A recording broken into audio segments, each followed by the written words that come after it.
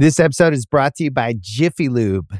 Cars can be a big investment, so it's important to take care of them. I once got a car that I started out with 25,000 miles on. I got it to over 200,000 miles because I took care of it. You know how you take care of a car? You take care of the maintenance, the oil, the brakes, all that stuff. And if you don't, you can have a car just completely fall apart.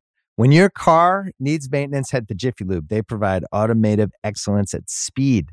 Get your oil change, brakes checked, tons of other multi-care services. It's all done by expertly trained technicians who actually care about taking care of you and your car. Jiffy Lube, car more. To find coupons and start an instant online estimate, visit jiffylube.com. This episode is brought to you by Cars.com. When you add your car to your garage on Cars.com, you'll unlock access to real-time insights into how much your car is worth. Plus, view its historical and projected value to decide when to sell. So when the time is right, you can secure an instant offer from a local dealership or sell it yourself on Cars.com. Start tracking your car's value with your garage on Cars.com. I miss radio edits. For like 3 solid years, starting in 1995, every 20 minutes or so on alternative rock radio, you got to hear Alanis Morissette sing, if the word sing does her justice, the following. There was a slap in the face, how quickly I was replaced. And are you thinking of me when you fuck her? Except, of course, on the radio, it sounded like this. And are you thinking of me when you fuck her? Which isn't any better, really. Nobody's confused about what she's saying. As a 17-year-old dumbass from suburban Cleveland, I certainly wasn't confused.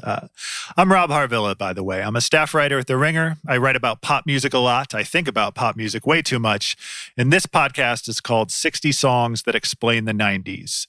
That's a lot of songs. I didn't think this through. Maybe you too lived through the 90s, or maybe you're a young person who just has to put up with a lot of old people constantly nattering on about the 90s. I am here to bring us all together. When I do it, it's not nattering, it's podcasting. The goal is to cast light on your old favorites or help you find some new favorites. So welcome or welcome back. Anyway, in accomplishing all this, I will try to avoid hyperbole and huge sweeping statements that I contradict later. But what you just heard is the second best radio edit of the 90s after Green Day's Longview, which went like this. When masturbation's lost its fun, you're fucking love. Big deal in the suburbs, that whook. But Alanis Morissette was an even bigger deal. In the mid-90s, punk, quote-unquote, is in. Grunge is in. Alternative rock is in. Guitars, distortion, disdain, terrible attitudes, strategic profanity, and just a hint of PG-13 perversity. We will spend a great deal of this podcast discussing a great deal of that. Also, women in rock, quote-unquote, were in, too, a media concept that was never not condescending. But nonetheless, for rock critics anyway, the single biggest album of 1993 was Liz Phair's Exile in Guyville, which was extra sexually explicit. And the single biggest album of 1994 was Hole's Live Through This, which was extra everything. And now comes Alanis with a song that consolidates all of it. In 1995, she was a 21-year-old Ottawa-born singer-songwriter who'd already put out 2 albums in Canada that did fine in Canada. It's more like dance pop. She sounds like Taylor Dane if you spend any time walking through a mall or driving to a mall, or if you ever got your hair cut in the 80s. Those early Alanis albums aren't disowned exactly, but her origin story really begins when she lands in L.A. and meets her new producer and co-writer, Glenn Ballard, and learns to channel her disillusionment and her anger and her general uncouthness into a new batch of songs, the biggest and angriest of which was called You Oughta Know. It is a song of heartbreak. It is a song of romantic betrayal. It is a song about a crap dude, and in essence serves as the public execution of a crap dude in the guise of a series of questions posed to the crap dude about the girl he spurned Alanis Morissette for. I know the version of me. Is she perverted like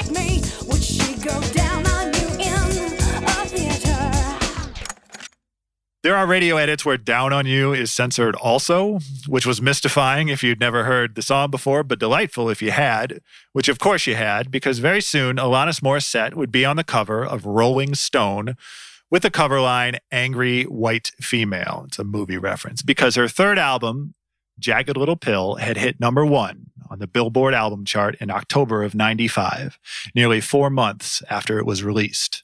The music business used to work like that. The biggest hits used to take a while to kick in. It came out on Maverick Records, a new label under the Warner Brothers umbrella founded by Madonna a few years back, and Jagged Little Pill would go on to sell 30 million copies worldwide. It is my professional opinion that in the year 2020, it is impossible to explain, to rationalize, to wrap one's head around the idea of selling 30 million copies of one album and selling them, which is to say you handed over $16.99 or so in American currency for a plastic disc that had just those 12 songs on it. And you did this gladly, in large part, because one of those songs was You Oughta Know, which is one of the most important singles of the decade, despite not even cracking even the top 5 of Billboard's Hot 100 biggest singles. It peaked at number 6. The Macarena was big around then also, if that helps explain anything, which maybe it doesn't. See, this is why I just thought of a better radio edit than either Green Day or Alanis in its digital undergrounds of the Humpty Dance when they bleep out Burger King in I Once Got Busy in a Burger King Bathroom. I'm a freak. I like the girls with the boom. I once got busy in a bathroom. I'm crazy. I'm sure it didn't happen this way, but the historical document that I would love to have framed and hanging in my house is the cease and desist from Burger King, preferably on Burger King letterhead with the logo and everything, insisting that the words Burger King be not just bleeped out, but like eradicated from space. That is what I want. In the 90s, music magazines, back when it was music magazines, plural, put together somewhere between 50 and 800 women in rock packages, which were well-meaning, but pretty reductive. Just as it's reductive to say that what came to set Alanis apart, even from the Lilith Fair crowd to come, was how angry and messy, and for that matter, how perverted she was. But for sure, she was jarring on the radio in 1995, both for what she was willing to say and how she was willing to sound when she said it. So in 1990, Mariah Carey's first album came out, and that would sell 15 million copies worldwide and have a bunch of gigantic hit singles, my favorite of which was Someday, which ends with Mariah Carey doing this.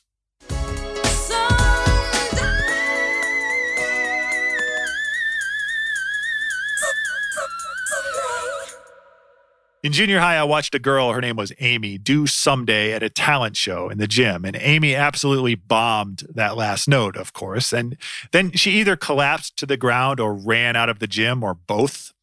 And I wasn't sure at the time whether that was on purpose, like whether she was devastated, like she thought she was going to get there. But I was reminded of that 5 years or so later when the first song on Jagged Little Pill, it's called All I Really Want, ends with Alanis doing this.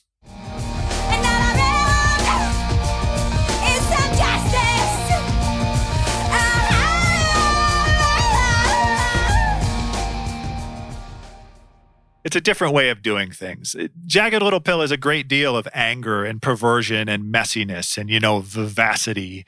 And there's a song called Ironic that describes a number of scenarios that are not strictly speaking ironic, but primarily it's about You Oughta Know.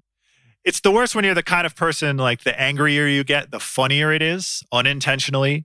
But with You Oughta Know, the angrier she gets, the funnier she gets on purpose, such that my personal favorite line in the song is, Did you forget about me, Mr. Duplicity? I hate to bug you in the middle of dinner. It's not a joke, but if it were a joke, she's definitely in on the joke.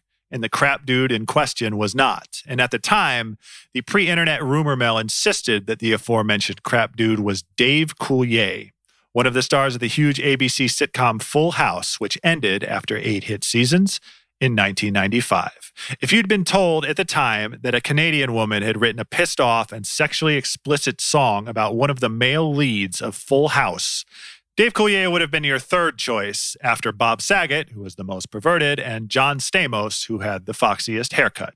But no, allegedly, Dave Coulier. You know, this guy. Because you had me worried sick and you don't seem to care. Joey, don't have a cow. Don't have a cow, that's it. This weekend you are grounded. This weekend is my karate tournament. Cut it out. DJ gets to go to the karate tournament. She gets grounded the following weekend. It's fine. Now, I personally did not want to think about Dave Coulier thinking about fucking someone while fucking someone else. But in the 90s, before streaming, before the internet, really, you often did not get to choose what you were listening to or thinking about. But I say allegedly because Alanis Morissette has never said on the record who You Oughta Know is about. She's been famous for 25 years. There's even a jukebox musical on Broadway called Jagged Little Pill. And in July 2020, she put out her 9th album. And of course, people still talk about Jagged Little Pill, the album, whenever it hits a round-numbered anniversary. But you won't say. Though in 2018, Dave Coulier finally, definitively told the Huffington Post that he thinks You Oughta Know is about him, mostly because she once bugged him in the middle of dinner. This episode is brought to you by Jiffy Lube. Cars can be a big investment, so it's important to take care of them. I once got a car that I started out with 25,000 miles on. I got it to over 200,000 miles. Because I took care of it. You know how you take care of a car? You take care of the maintenance, the oil, the brakes, all that stuff. And if you don't, you can have a car just completely fall apart. When your car needs maintenance, head to Jiffy Lube. They provide automotive excellence at speed. Get your oil change, brakes checked, tons of other multi-care services. It's all done by expertly trained technicians who actually care about taking care of you and your car. Jiffy Lube, car more. To find coupons and start an instant online estimate, visit jiffylube.com. This episode is brought to you by State Farm. You might say all kinds of stuff when things go wrong, but these are the words you really need to remember. Like a good neighbor, State Farm is there. They've got options to fit your unique insurance needs, meaning you can talk to your agent to choose the coverage you need, have coverage options to protect the things you value most, file a claim right on the State Farm mobile app, and even reach a real person when you need to talk to someone. Like a good neighbor, State Farm is there. This episode is brought to you by Essentia. A better you starts with better hydration. Essentia is on a mission to inspire people to do what matters most. Their proprietary ionization process transforms water from any source into ionized alkaline water, providing water that's 99.9% pure with a pH of 9.5 or higher.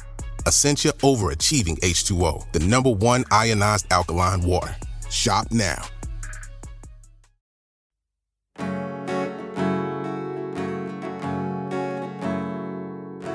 My high school girlfriend loved Jagged Little Pill, and she'd play it constantly around her house, and I'd be there, and also her mother would be there. And so my girlfriend would cough strategically to cover up the F-bomb in You Oughta Know. And even at the time, it didn't seem to me like that would work, but I appreciated the effort, and I appreciated that everyone, everywhere, was trying to censor Alanis Morissette one way or another. But it only made her stronger.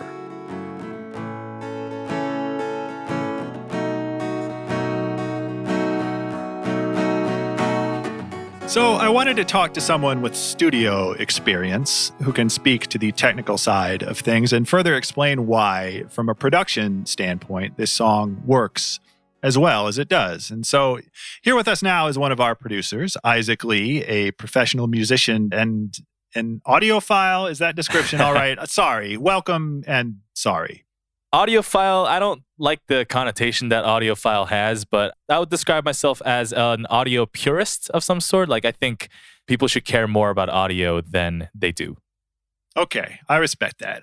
So there are millions of songs from the 90s and before and beyond that start out really quiet and then get really loud. Like, it's one of the oldest tricks in pop music, rock and roll, whatever. Like, you pile on the distortion when the chorus hits. But I do think You Oughta Know, like, the first time you hear it, there's this sensation of you're having to lean forward. Like Alanis, like, she starts out singing like so calm, so gentle, like her voice is barely above a murmur, and you physically lean into it and lean into her. So from a production side, like what strikes you about her vocals and the way her vocals are recorded? Yeah, it's a good point that you're making about it being quiet, but not only is it quiet to start, her lead vocal is dry. Dry meaning that it doesn't have any reverb, or if there is, it's tight and mixed at a very low level. So I can even demonstrate that because this is an audio-only medium, and this is what my voice sounds dry. There's no reverb on it, and it sounds the way that it sounds. And if I do put reverb on it, this is how I would sound. I sound like I'm in a large room. I sound like maybe I'm on stage, and people would call this a wet vocal. Without the reverb, it makes you sound like the vocalist is right in front of you. And practically speaking, what this dry vocal accomplishes, especially as the music behind the lead vocal, Alanis, gets bigger and bigger as the song goes on, is create a feeling of intense intimacy, right? Especially when it's quiet in the beginning. That feeling of wanting to lean in, it's accomplished because it sounds like she is right in front of you. And I also want to say that like it's mixed to sit a bit more on top of the instruments than usually is, so that the intimacy is even more amplified. You feel like you can tap into her vulnerability because of how close the vocal seems to sound. Right. It always struck me like you're driving and she's sitting shotgun and she's constantly trying to grab the wheel from you. Like it's intimacy, it's vulnerability, but it's also like she may actually kill me also. Right. I don't know if you enjoy that, but it's it's certainly the effect that's created from a psychoacoustic standpoint. Do people sound better or worse with a dry vocal? Like generally speaking, like reverb is something that can help out like a subpar vocalist, which Alanis is an excellent vocalist, but it seems like she's really emphasizing, you know, the rawness of her voice here, like trying to make herself, not make herself sound worse, but just make herself sound more immediate. Right. In our pre-production discussions, I pointed out that like she's kind of ruining her voice on purpose in this song. And yeah, like reverb generally helps vocalists sound bigger and fuller, and it hides a lot of things that the dry vocal, because it is so stripped of anything else, it'll highlight the imperfection. So it really exposes her, and I think it's very effective. Yeah, and overall, you know, the loud, quiet, like dynamic quality of the song, like there's a real roller coaster effect to it overall. Like in the studio, like how do you create that sense of space and that enormity? Yeah, so the stereo image is something that mixers have to think about a lot because we have 2 ears. And so therefore, most audio is mixed in stereo, left and right, which kind of raises the challenge for mixing engineers to say, what am I going to put in the middle? What am I going to put a little bit to the left, a little bit to the right, maybe completely spread out? And something common in rock is spreading guitars left and right. So this is what the mixer Chris Vogel does actually, is he has either the guitars or the amps panned left and right so that it creates this kind of vacuum in the middle for the lead vocal, obviously, but also the kick and the snare that's going to come down the middle. It makes the entire mix sound bigger and fuller and highlights the centerpiece of the mix, which is the vocal. Yeah. An audio purist. I will keep that in mind. Thank you very much, Isaac. Thank you.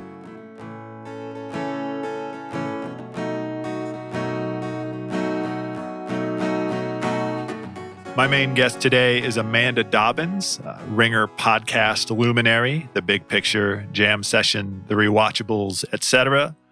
Amanda, thank you very much for being here. It is an honor, of course. You had shared with me that Jagged Little Pill was your first grown-up album, and I wonder what you meant by that.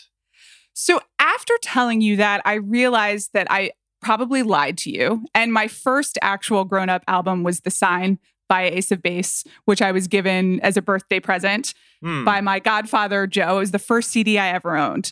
Wow. But I suppose you could make an argument of whether that counts as grown-up. Jagged Little Pill is the first album that I remember really campaigning to buy. Like I had some sort of awareness of Alanis Morissette and this album and these songs.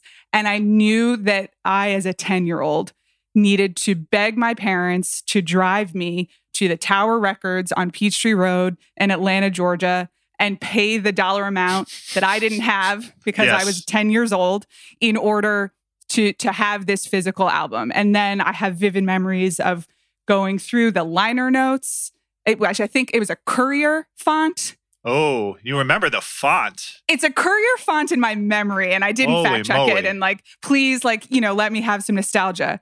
But in terms of seeking it out on my own and then also really engaging with the entirety of the album as opposed to like what I heard on the radio and Right. like, tried to record on a tape deck, this is the original album for me. What was your pitch to your parents? Like, did you try and frame it as like essential to your growth as a human, or like how did you go about rallying them to do this? Great question. And I think there was probably drama in it because I don't remember my pitch, but I remember so vividly. There was another kid in my class, Peter McKenzie. I haven't talked to Peter McKenzie in 30 years, and I hope Shout he's out. really well. Yeah. But he was not allowed to buy this album. And the reason of that had nothing to do with You Oughta Know, because I don't even think his mother was like aware of the contents of You Oughta Know, but because Ironic was a huge hit and the lyric Black Fly in Your Chardonnay was troubling to Peter McKenzie's mom, I believe, because of the alcohol, and it was too young. So I remember being like, this is going to be a problem, but I need to convince my parents that it's going to be okay for me to own it. And somehow it worked. I don't know. I guess shout out to my progressive parents. I'm worried about Peter now and how Peter did grow up, if that's what he was dealing with already at 10. A Chardonnay reference. Yeah. Yeah. He was a lovely guy. I mean, it was Atlanta, Georgia in the 90s. Yeah, And that's right. Okay. I grew up in a conservative pocket of Atlanta, Georgia, which is going to maybe explain some of the other things I shared with you about my experience with You Oughta Know. Yes, because I understand that you also had to personally censor You Oughta Know in the presence of your mother. And like, what was your strategy there? Were you a cougher as well, or how'd you go about it? It was 100% unsubtle. I knew that the F word was coming, and I knew that the F word was bad, though we'll talk more about what I learned from You Oughta Know, but I think maybe this is the song that taught me that fuck was a verb. But anyway. Oh. Well. Right. You were don't 10 know. in Georgia. Yes. And like yeah. I said, I was really engaging with the lyrics in a way that I had not engaged before. So I'm sure I heard it, but, Sure. it's situated grammatically in a way that's pretty evocative. Anyway. I knew it was a bad word. I knew it was not going to be okay with my mother. And so I would wait. This is so stupid. I can tell you what block we were on when I tried this nonsense because I have the vivid memories sitting up front and my mother's driving. And as soon as the line comes, I just reach over and I fully turn the dial on the volume, like all the way down. Like I did my own radio edit. It was just, and are you thinking of me when you turn all the way down? Just the word, Just not the the word. line. Okay. And, I want to say, like, I was taking a lot of music lessons at the time. So, like, I had some sense of rhythm. I think I really did get the volume back up by her. Like, it was a really, That's precise. And I remember my thinking at the time of just being like, I want my mother to know that I know that this is not appropriate, but everything else, like, is okay. And I'm grown up enough to handle this and to self-censor. Okay, so it's not that you didn't want your mother to know that she said it. You knew that your mother knew that she said it. You just didn't want her to hear it with you present? Yeah, I wanted her to know that I understood the rules of what was appropriate for me and what was appropriate for us to share together, which I guess now we're just doing therapy about my relationship with my mother. Fine. But I just remember that if I acknowledge like, no, I know that this particular thing is not okay, but like everything else is fine, then I'll still get to listen to this album. Did she ever acknowledge any of this? No, here's the thing that my mother is not really a musical person or a pop culture person. So I have no idea if she even knew what was going on in the song. She could have not been listening. Okay. She had no appreciation for all that you were doing for her. That's very sad in its way. Did Alanis sound grown up or did she make you feel grown up? Like, did this record change you in any tangible way, if only to make like the childish shit that you'd been listening to before feel more childish? I'm sure it did, though at the time, everything feels grown up to a 10-year-old, right? Like, Sure. I was 10. I was 10 and I was like begging my parents to buy me anything. So I think I understood that there was something that was mature and beyond my age. I think it probably sounded exactly like what adults do to me at the time. I re-listened to the entirety of Jagged Little Pill yesterday in preparation for this podcast. Thank you. Alanis does sound a lot younger to me now as an adult than she I would hope did so. at the time. Well, yeah, I guess so. But I think also the thing that was really revelatory to me, in addition to the different type of sound and learning specific lyrical things from it, was the anger and the idea that someone had this rage and was also pretty clever about the rage. I think even at the time, I found, well, you're still alive funny. Like that's a good joke, you know? And I understood that there was this emotion that as a kid, you definitely never see in real life or in pop culture. But particularly as a woman, you don't see a lot of people being very angry or a lot of women being very angry in public. I definitely didn't as a 10-year-old in a conservative part of Atlanta, Georgia. Yeah. And responding to that and being like, oh, I didn't know that you could do this. And I didn't also know that you could do it and people would respond positively to it. That people would find it like interesting and real and maybe even like entertaining. Right. Did you have to self-censor the "would she go down on you in a theater" line as well in the presence of your mother? Rob, I've thought so much about this. Okay. So I don't think at the beginning that I self-censored because I don't think that I understood what it meant for a long time. And I have a very vivid memory of someone explaining to me what it meant. And I want to credit Alanis Morissette with teaching me what a blowjob was. This is how I learned. Okay, let's unpack this. What did you think it meant at the time? Like, what did you what did you see in your mind's eye? No, I don't think I'd ever heard of it. I don't know. Is that embarrassing to admit that a 10-year-old had never heard of a blowjob before? Or maybe I'd heard about it. Like, I had definitely consumed a lot of culture that referenced it, but it flies over your head when you're a little kid. You don't know. And I think that this was the album where I was engaging enough with the content that I remember a friend being like, hey, you know what that means? And I was like, no, I don't know what it means. And you can tell in the way that she sings it that it's like something that most people don't do and something that would be a little daring. And so I was like, oh, tell me more. Yes. What was your relationship with Full House? Oh, God. Full House is where I learned everything I know about music. Okay? Because... Okay, that's not good. But yeah, go ahead. Oh, I'm sorry. Uncle Jesse, the world's #1 Beach Boys fan? Yes, I too am one of the many music critic adjacent individuals who thinks Pet Sounds is the most important album of all time. And do you know where I learned about Pet Sounds? From Uncle Jesse. So thank you to Full House. But in addition to learning about the Beach Boys from Full House, I also obviously learned about Uncle Joey. And I will tell you, I think it was maybe 5 or 6 years later when I learned the rumor that You Oughta Know was about Dave Coulier, a.k.a. Uncle Joey. Okay, we didn't have the internet, or I didn't. And once again, I was 10. So I don't know, where were you learning that You Oughta Know was about Uncle Joey? I was, again, in my memory, like all of this information arrived at once. You know, like everybody was just born with the knowledge of that this song was about Dave Coulier. But I don't remember, honestly, where that came from. Like People magazine? Like, did somebody tell me at school? Like, yeah, like pre-internet, I don't know how anyone learned anything ever. So that was pretty mind-blowing because it's really a 1-2 punch, right? Because you're learning what a blowjob is. And then you're learning that it is somehow related to Uncle Joey, who you know as the guy who's just like, cut it out. Yeah, on I tried to Full do House. that and I couldn't.